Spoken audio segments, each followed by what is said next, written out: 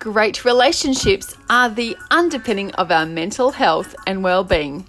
Join me, Jo Wilson, the Relationship Rejuvenator, for Is This Love podcast, designed to level up your relationship skills with short, succinct, and well-researched tips from not just me, but other experts in my field. For more information, head to relationshiprejuvenator.com.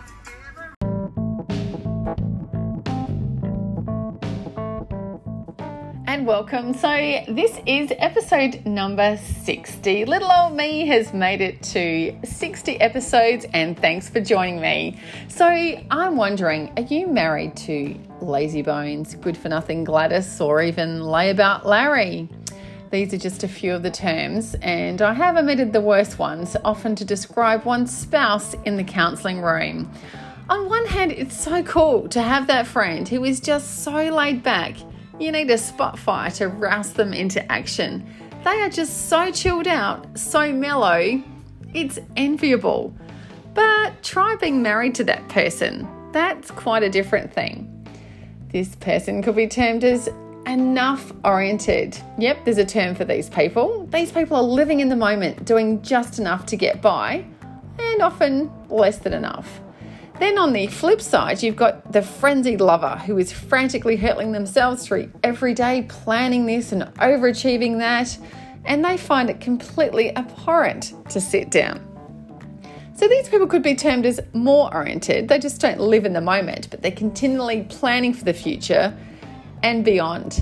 So wouldn't it be cool to have some in between? Perfecto. Yeah, but that's kind of hard to achieve because opposites attract. And when the oxytocin wears off, that's the love drug, and a few mortgages and children, and it's incredibly annoying when you're poles apart.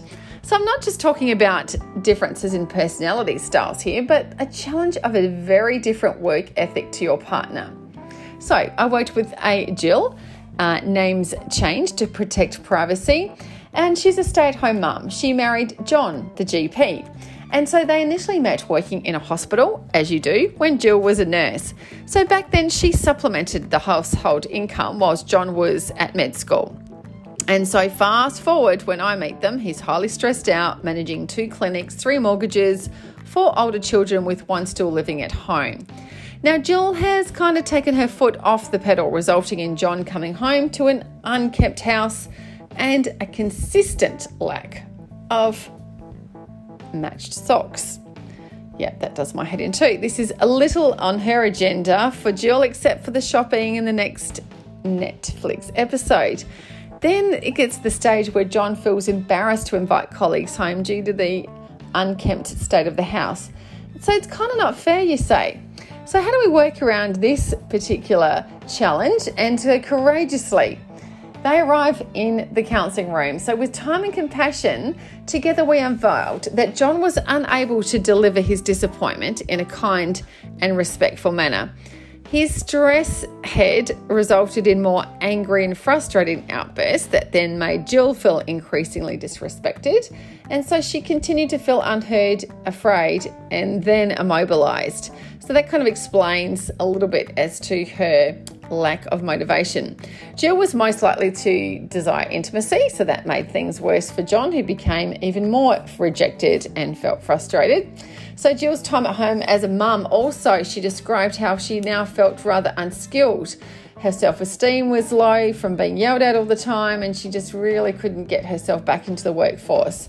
And Jill's family background also meant that they had quite a different culture when it came to work ethic compared to John. Jill's family valued a less stressful life that meant less income, but they had more time to spend with each other. So you will be relieved to know that Jill and John successfully regained their connection and intimacy after 6 sessions. So that's not too many. We discussed their feelings, concerns, and we had some practical exercises for them at home. So together we found a healthy approach to sharing, a united approach moving forward where they embrace their enough versus more orientation. They came to respect their respective upbringings and how that contributed to their approaches. And ultimately, believe it or not, they found their differences quite novel and complementary, like they had initially appreciated about each other in the early days. So as it turns out, Jill commenced volunteer work that led to employment, working with the disabled. So together then they refinanced, sold a few assets, and now are that enviable, loved up couple their children can now mentor from, which is super important. So Jill and John are impacting generations and showing everyone else how to do it. So you don't need to accomplish every task the same. You aren't expected to work for each other.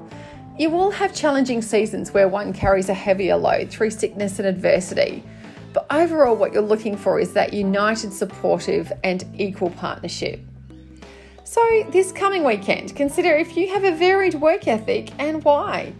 Are you able to communicate any frustrations with kindness and respect? And maybe you need to check in with your partner if they believe that you contribute with equality. Trust me, relationship torment is epic when you and your partner have a vastly different work ethic.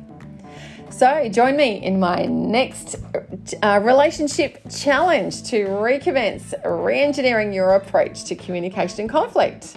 It doesn't even require two people, so watch this space. In the meantime, you can waitlist for my mini courses at relationshiprejuvenator.com, and you can also see these Facebook Lives where I discuss all the tricky topics that are seen in the counselling room each week for Therapy Thursday for Thriving Relationships. And that's at 9 a.m. Australian Eastern Standard Time on Relationship Rejuvenator Facebook page. Don't forget, you can also grab my book, Renovate Your Relationship, all the DIY tools for your most important project there on that same website at relationshiprejuvenator.com. It is such an honour to share my passion for inspiring dynamic and thriving relationships. I'll see you next week.